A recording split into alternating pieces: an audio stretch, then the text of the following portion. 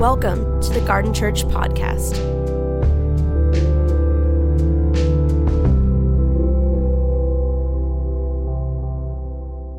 So last Sunday were the Golden Globes, and the actor Joaquin Phoenix got up for his acceptance speech and shared something with his fellow actors that made Hollywood very upset. And what was it that he said that caused the disruption in Hollywood, that caused offense? Well, here's what he said at the end. He says, "It's really nice that so many people have come up and sent their well wishes to Australia, but we have to do more than that, right? It's great to vote, but sometimes we have to take that responsibility on ourselves and make changes and sacrifices in our own lives and hope that we can do that." And then he kind of rambles off, but he says, "We don't have to take private jets to Palm Springs for the awards sometimes or back, please." It's a little confusing at the end, as he was a little confused. But why did this cause such a frustration? And I think at its core, it addresses the problem with Christianity today. It's the problem with social media in regards to social issues we face. It's not enough to talk about issues in our day at parties or events with friends. It's not enough to post something on social media hoping or thinking that things will actually change. The power is in allowing the issues to do something in you, allowing the messages we talk about or believe in to do something to us. We have to take that responsibility on ourselves and make changes and sacrifices in our own lives, as Joaquin Phoenix says so prophetically. So in other words, we have to take seriously the implications of the message we believe. We have to take seriously the implications of the message we believe. Today, we're going to talk about the message of Jesus and the implications it has for our lives today. We're in the Gospel of Luke, and we are doing a series called Jesus According to the Gospel of Luke. And the Gospel of Luke paints the picture, the message of Jesus a little bit differently than the other Gospels. Each of them have their own kind of perspective. But I'm so passionate about getting this right, getting Jesus right, getting his message right. So I'm not here to give you like 5 points on how the message is going to change your life. I'm here to preach the gospel to you.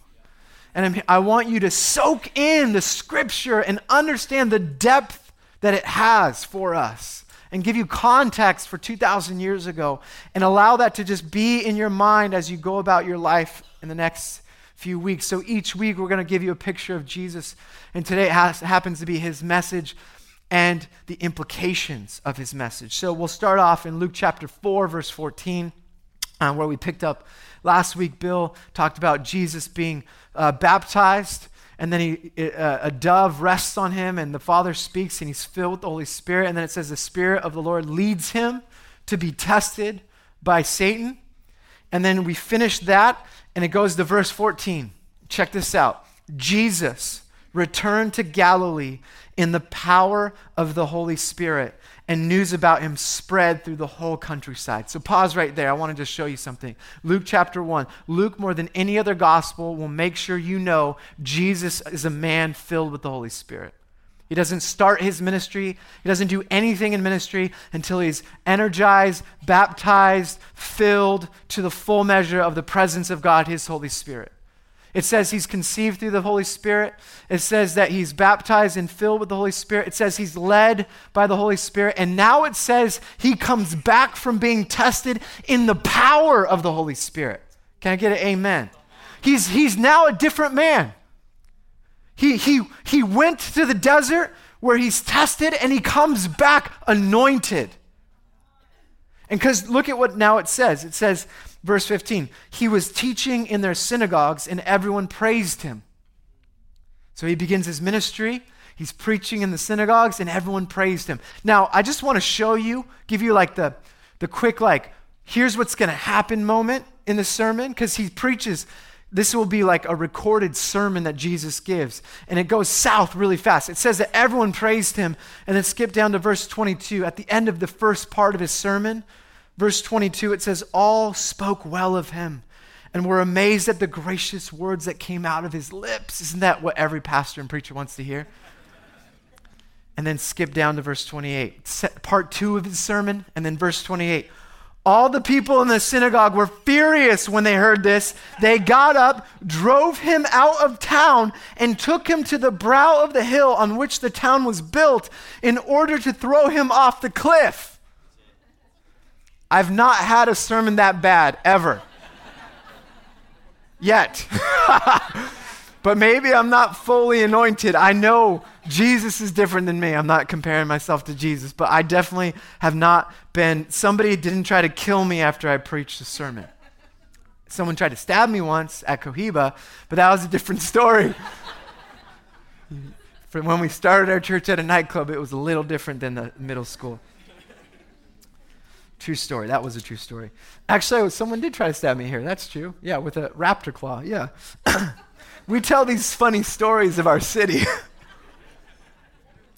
So it starts off, I guess, as we talk about the message and the implications, the way I want to frame today is just answer this question: why do they try to kill him? Why did they try to kill Jesus? It's his first sermon. Give the guy a break. He's learning. He's just getting started. He's just the age at 30 where rabbis begin their ministry. Why do they try to kill him in his hometown? Let's figure that out together. So verse 16. So in the power of the Holy Spirit, he went to Nazareth, where he had been brought up. So he's in his hometown. And on the Sabbath day, he went into the synagogue, as was his custom. He's doing what he does every week. He stood up to read the scroll of the prophet Isaiah that was handed to him. Unrolling it, he found the place where it was written from Isaiah 61, "The Spirit of the Lord is on me, because he has anointed me to proclaim good news to the poor. He has sent me to proclaim freedom for the prisoners, to recovery of sight for the blind, to set the oppressed free, to proclaim the year of the Lord's favor." Then he rolled up the scroll, gave it back to the attendant, and sat down. The eyes of everyone in the synagogue were fastened on him. He began by saying to them after he sat down, "Today this scripture is fulfilled in your hearing." 22 part A. All spoke well of him and were amazed at the gracious words that came from his lips. Pause right there. So what's going on here? What's going on in the message of Jesus? Because it's so important for us to understand what Luke is trying to do.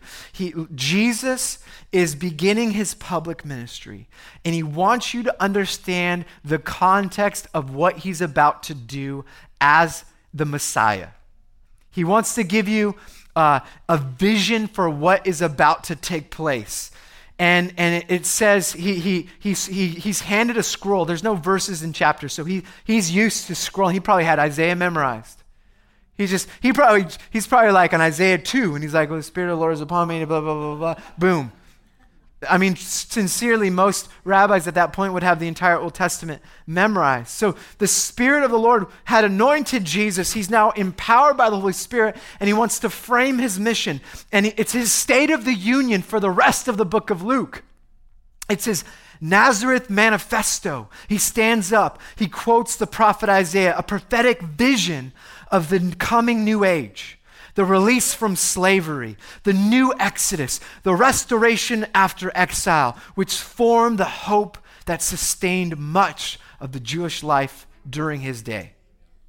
But there's some layers to this that we don't really get because we're not inundated in the vision of Isaiah today. We don't live with this longing of hope of God to show up and do something. So there's three elements you need to understand in this Isaiah passage that he quotes that are significant. Number one, in this passage, Jesus immediately reveals he's the Messiah. Number two, Jesus' role in bringing liberating news to the poor, the blind, the slaves, and the oppressed. So Jesus says he brings good news. Can we just pause for a moment and think about the kind of news we bring to the world in our life? Christianity is marked by the announcement of good news. I read the news every day, and it definitely doesn't feel good ever, pretty much. In fact, there's one magazine I get, The Week, that actually has, it wasn't all that bad in The Week magazine. It's my favorite part because it's good stories that you don't really read in the headlines.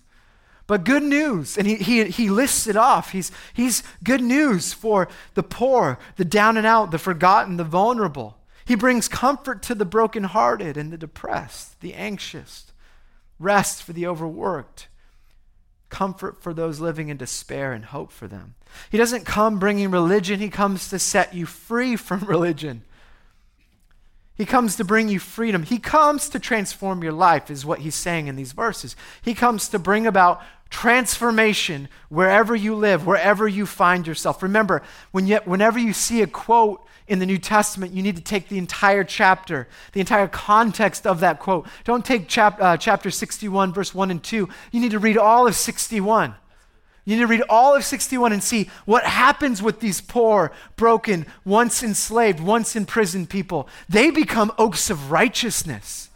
They become the people that will rebuild Israel.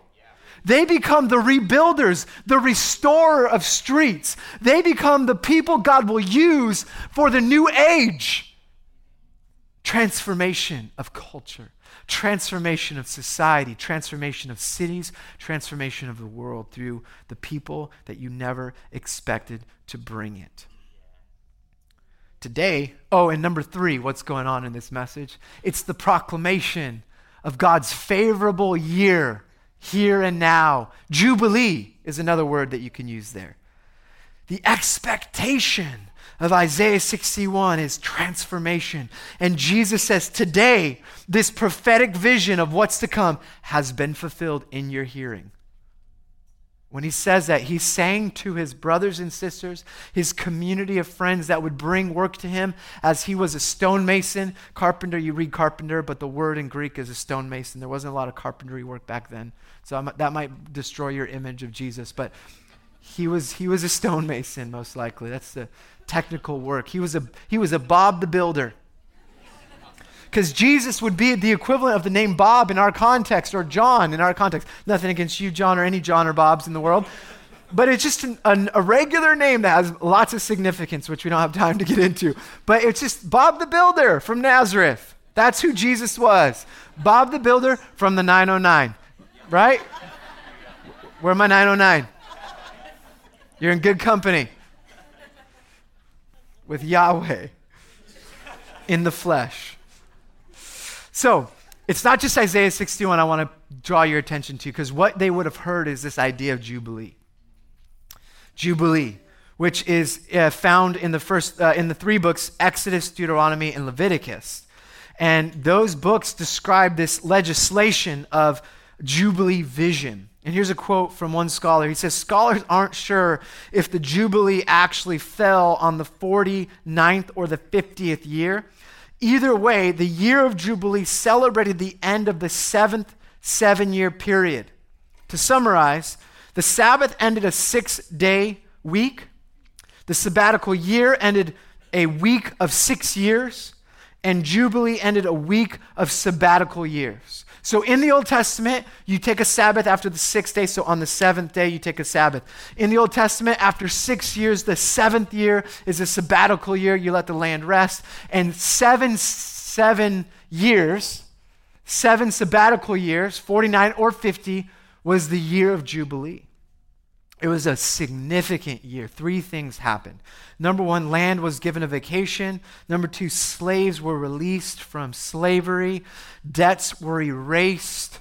And the biggest thing is the land that was owned at that point in time, wherever it fell on the 49th or 50th, was given back to the people that originally had it 49 or 50 years ago. Now, what this is built into the law, God's compassion, God's heart and love to ensure that the people of God are not mistreated by wealthy land owners who will oppress the poor. What's built in is this compassionate legislation that we make sure that everyone has enough, that we make sure our hearts are not attached to our things, that we make sure that we don't become an empire like Egypt. So the Sabbath or the Jubilee was the reconstruction of social, political, relational, spiritual, financial realities. It was built into the law. Scholars don't think it was ever practiced. Do you wonder why? Who wants to do that?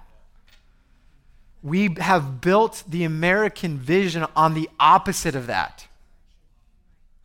This is what Jesus is saying.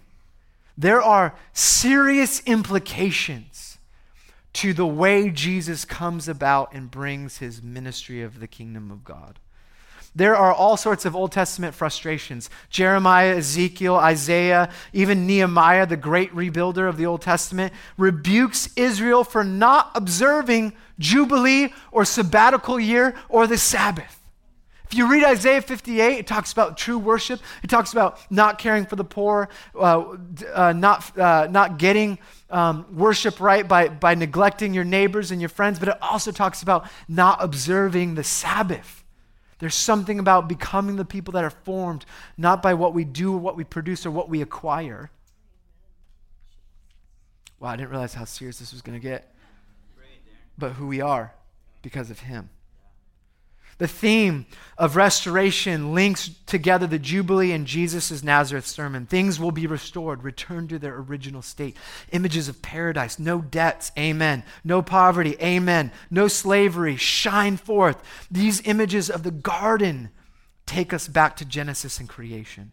Enacting the Jubilee vision will restore things to their original garden perfection. I love it. I didn't write this. This is a famous scholar. Jubilee talk, it just gives me more affection for the name garden. Jubilee talk also clarifies the role of the Messiah, the one who announces God's release. The Messiah lets us go, forgiving our debts, redeeming our sins. Jesus Christ remolds us into the image of God. He cuts the chains of our sin. Our eyes open. The handcuffs of evil drop off. This is true liberation. We repent, turn back to the garden, rekindling harmony with God, finding a place once more in God's family. And so at Nazareth, Jesus announced God's acceptable year of salvation.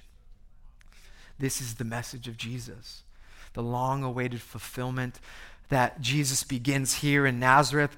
This is everything everyone's been waiting for. The world is going to be restored, reconstructed. He is the Messiah. This is his mission. It's powerful. The message is significant. It's going to transform lives, society, the community, and the world. But it's not the message that gets Jesus into trouble. It's not claiming that he's the Messiah. It's not using Isaiah 61 or even hinting at Jubilee that will get Jesus killed. It's the implications of this message that get Jesus into trouble. Jesus doesn't leave room for this message to be spiritualized. He doesn't leave room to make this a political statement or sanitized by his fellow Nazareth friends. He gives us the radical implications. He tells us how far this thing has to go for this to fully make sense. The power of the message is in the implications for everyday life. The power of the message of Jesus is in the implications for everyday life. It's kind of like why the show Extreme Home Makeover was so popular. You guys know what I'm talking about? Extreme Home Makeover, for those of you that didn't watch the show, maybe you were too young, I have good news. In my research of this week, I found out that in February of this year, they're relaunching the show. You're welcome. Good news awaits you. Extreme Home Makeover, at its core, all it is a remodel show. That's all they do. Essentially, the show is a house is run down and they give you a new house. And it became the most popular show on television in top 15 in its time. And people loved the show, not because of how cool the houses were. They loved the show because of the implications of the house. And if you don't know the show, each episode featured a family that had faced some sort of recent ongoing hardship, a natural disaster, or a family member was facing a life-threatening illness. They needed hope. They sent the family on a vacation, and the show's producers worked with local construction contractors, and within a week, they completed a complete house remodel with the support of volunteers and the community. Sometimes they would tear the entire thing down to rebuild a new house. It's simply a remodel show. At the end of the day, this is what they do. Here's the old picture of a house. They do this, and they make it this. Go back to the old one. So we got the old one, and then there's the before and there's the after. Oh my gosh. It's so amazing. You see, now, here's why this is so powerful. It's the implications. There's this, I was Googling the best of all the shows, so I'm going to give you the best one, the Frisch family. They have 3 biological kids. This couple goes to Haiti and serves in an orphanage and sees the despair and the poverty and the brokenness, and they choose to adopt 5 boys from an orphanage. They come home and it's going great, and they realize that in their hometown Toledo, there's some serious issues. So they adopt 3 more boys, making that 13 kids. Then, and they said, and I quote, they want to make the world a better place one child at a time. The mom gets diagnosed with a connective tissue disorder. She needs 5 major surgeries. She has 3 strokes, and one of them paralyzes her on the left side. She has a long recovery. The father's a firefighter working alone. He's the only breadwinner for his family. And in order to eat together, they have to pull out folding chairs in the garage. Okay, this is the story of the family. They got this house. Watch the reaction when they see the house.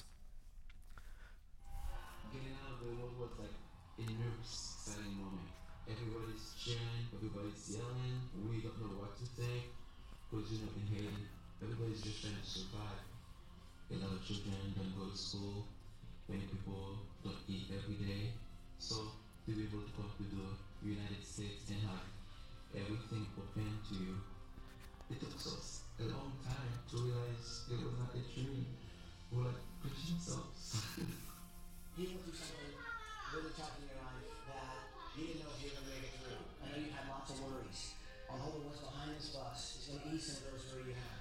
Do you want to see what's behind it?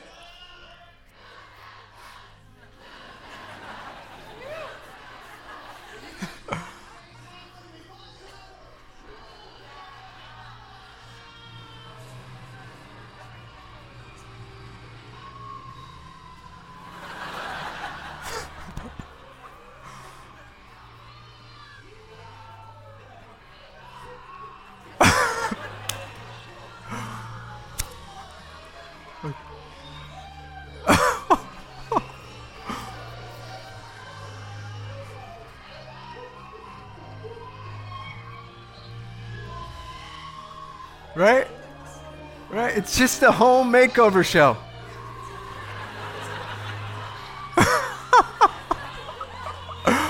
All right. Okay, so, hold on. So that's how they see, that's their reaction. So anyone crying right now? Like, yeah, it's like, I think we were watching it in our office. I'm like, I'm in the corner crying. You guys have to see this. Like, everyone's eating lunch crying. And then we find out it's coming back and we can't wait. It's the implications, right? It's not the house, it's what it means for the family. And what's amazing about this show is like they walk them through each room and they go in the before and after, but always at the end there's something else. I want to show you the last bit. Here's after they walk in. Oh, you got to see this part. This house will enable my children to be able to have a place to call home so that they can do whatever they're going to do to make a difference in this world. The community has truly been phenomenal. And so many people heard your story. The University of Toledo also heard your story. And they want to do something incredible. In fact, they're going to make sure that all your kids get a full ride scholarship.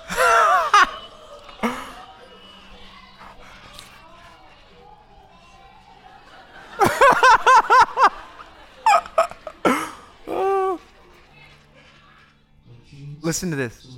Go to college and then go back to Haiti and give back everything that you guys here given to me.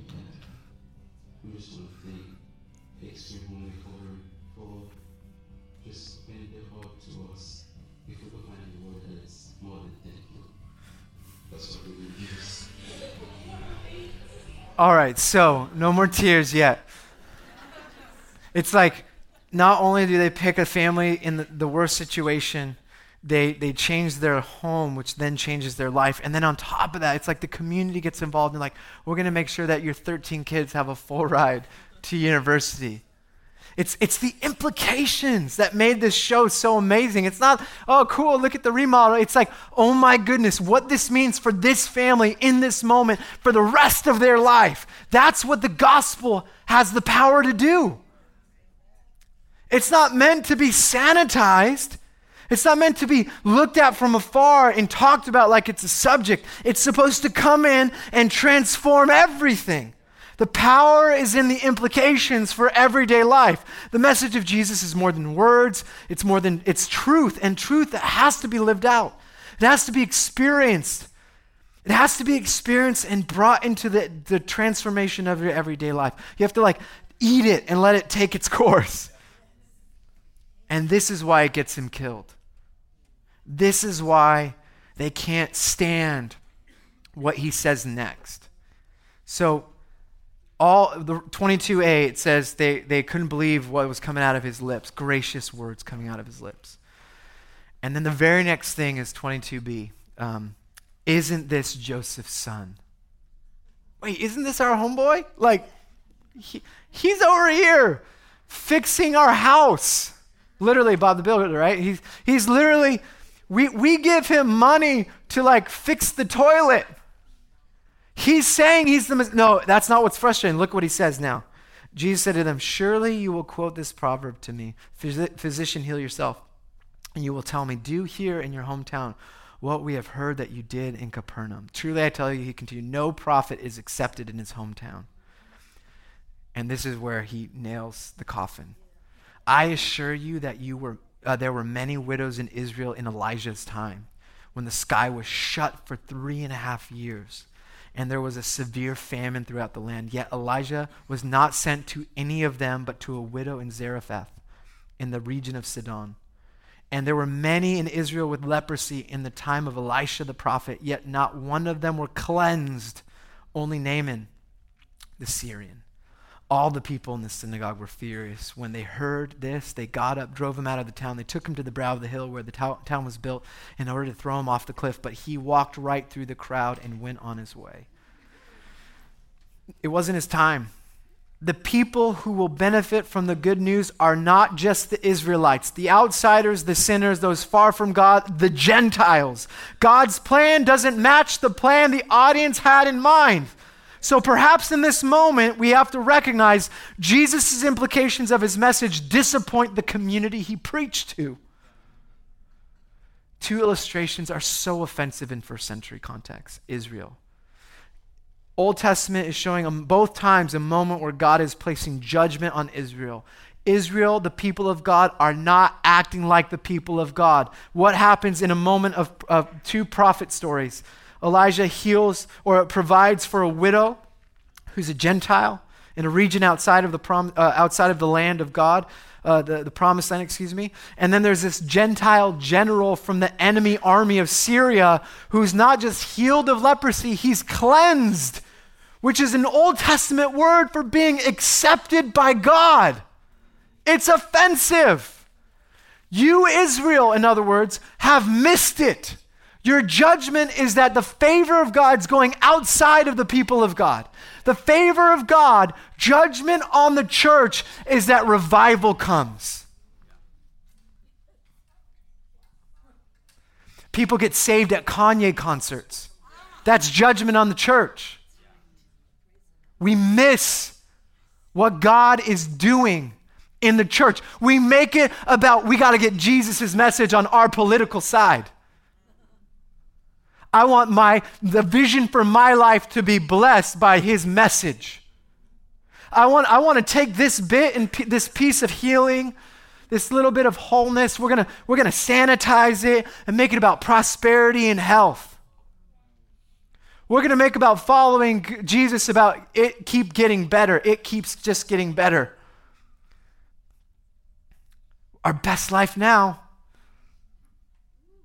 Your best life now might be death on a cross. Amen. As long as you're being obedient all the way there. You see, the message of Jesus didn't fit into the vision of their good life, their vision for what God was like. He insults their ideas. They want for him to simply make sense of their own personal dreams and goals. They want Jesus to fit their expectation of what God's like and what the Messiah is supposed to do and act orderly. They had vision of God destroying their enemies. And Jesus stops, and if you keep reading Isaiah 61, the very next verse is the day of vengeance. Jesus says, I don't bring vengeance, I bring forgiveness. I don't bring condemnation, I bring salvation to the world. And anyone that wants to build a religion where there's us versus them will be offended by the message of Jesus. Jesus doesn't take sides. He doesn't leave room for debate. You can't take this message and gain something for your personal life. This message requires that you surrender your life. To surrender the way you think the world works and the way that God works, because you have to reimagine that around the way of Jesus. You can't possibly turn Jesus' message into your favorite political party. There are no nationalistic dreams in the message of Jesus. You can't apply this to your personal family. This message transcends boundaries. It transcends parties or groups. It is for everyone always, especially those on the outside, especially those that have been excluded by any political power or religious power. Jesus comes and says, I bring forgiveness. Jesus comes and says, I bring salvation. Jesus comes and says, I bring it to your enemies, and then they try to kill him.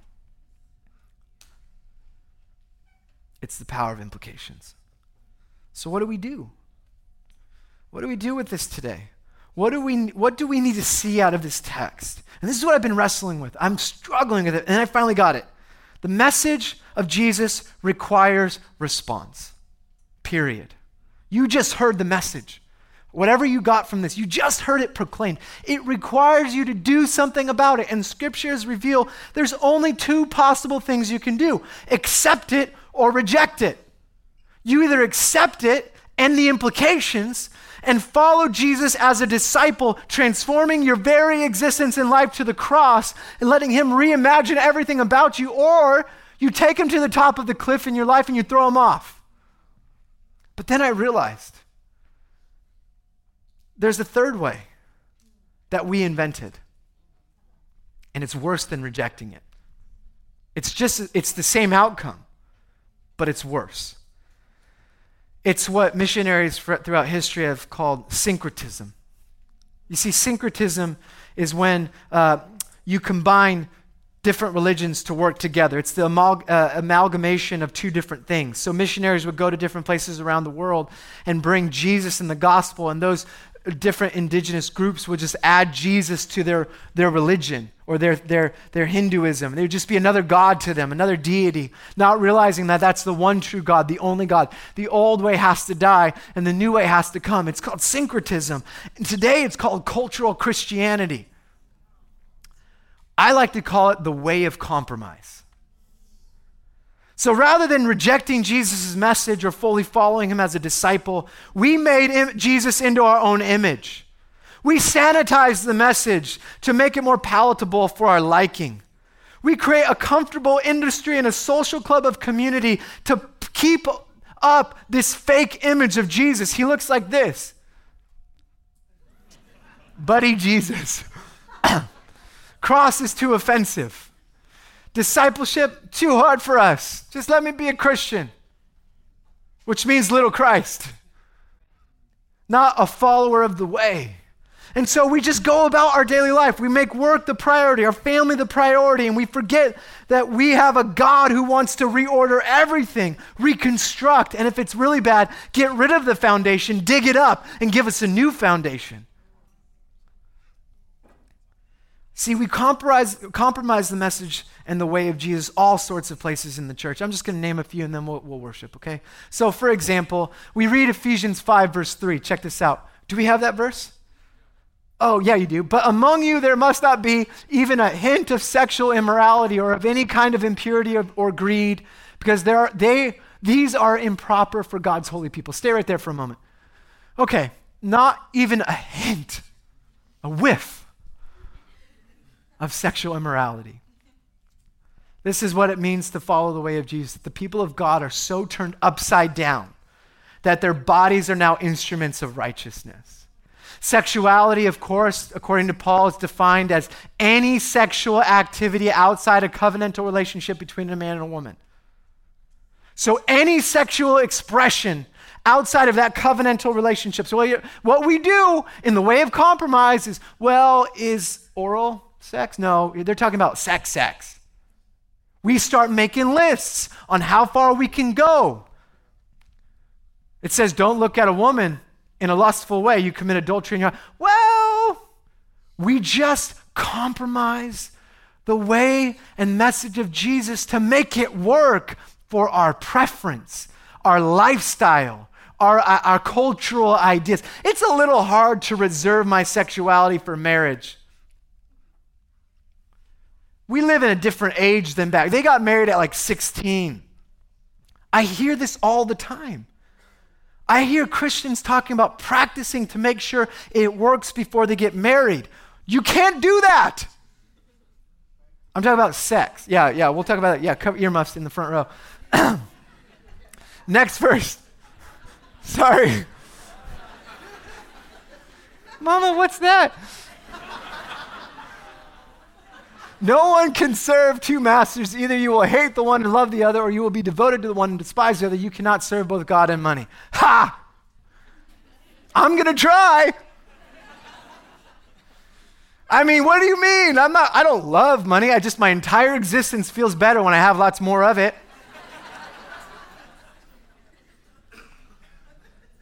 Church.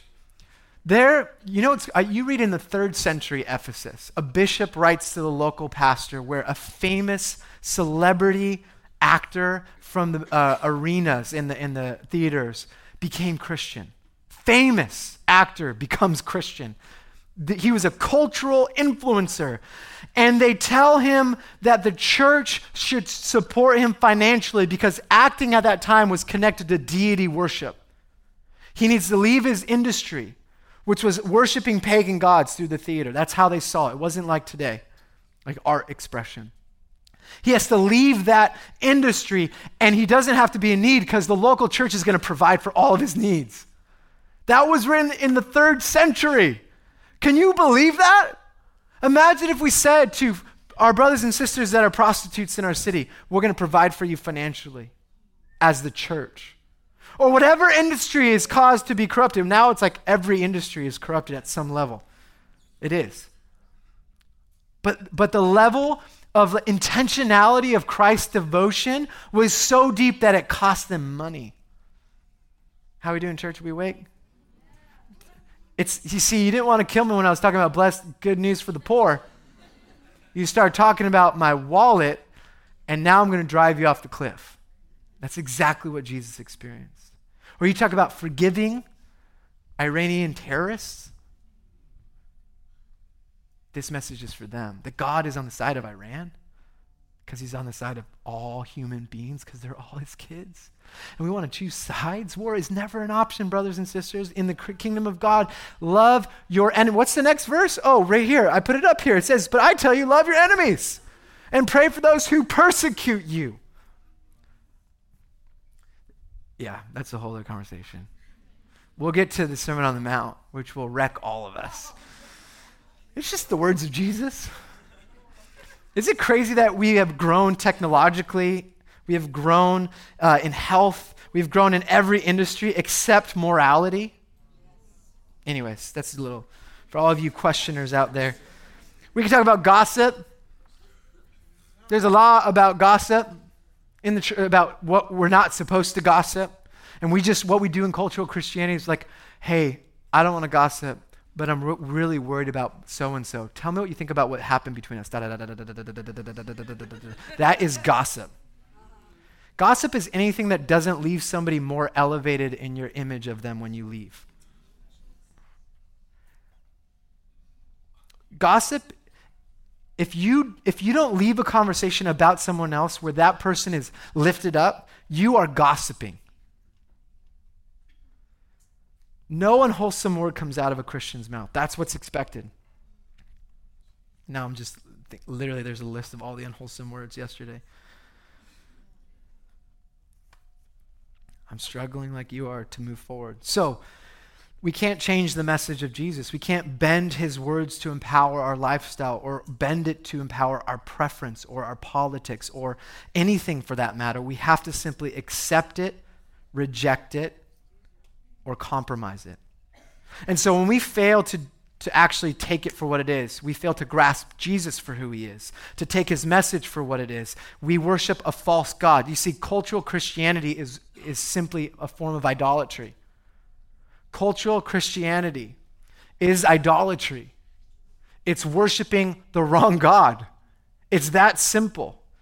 And it's all over the place in our lives. It's in the big things and it's in the not so obvious things. So the question is, where have you compromised the implication of Jesus' message in your life? Are the people that you exclude? Have you allowed your preferences or habits to compromise the life he wants for you? Have you made Jesus into your own image, celebrating your victory and your success and your prosperity? Have you sanitized his controversial message in order to simply fit in? So the message requires response. How will you respond? How will you respond to the message of Jesus? Let's pray.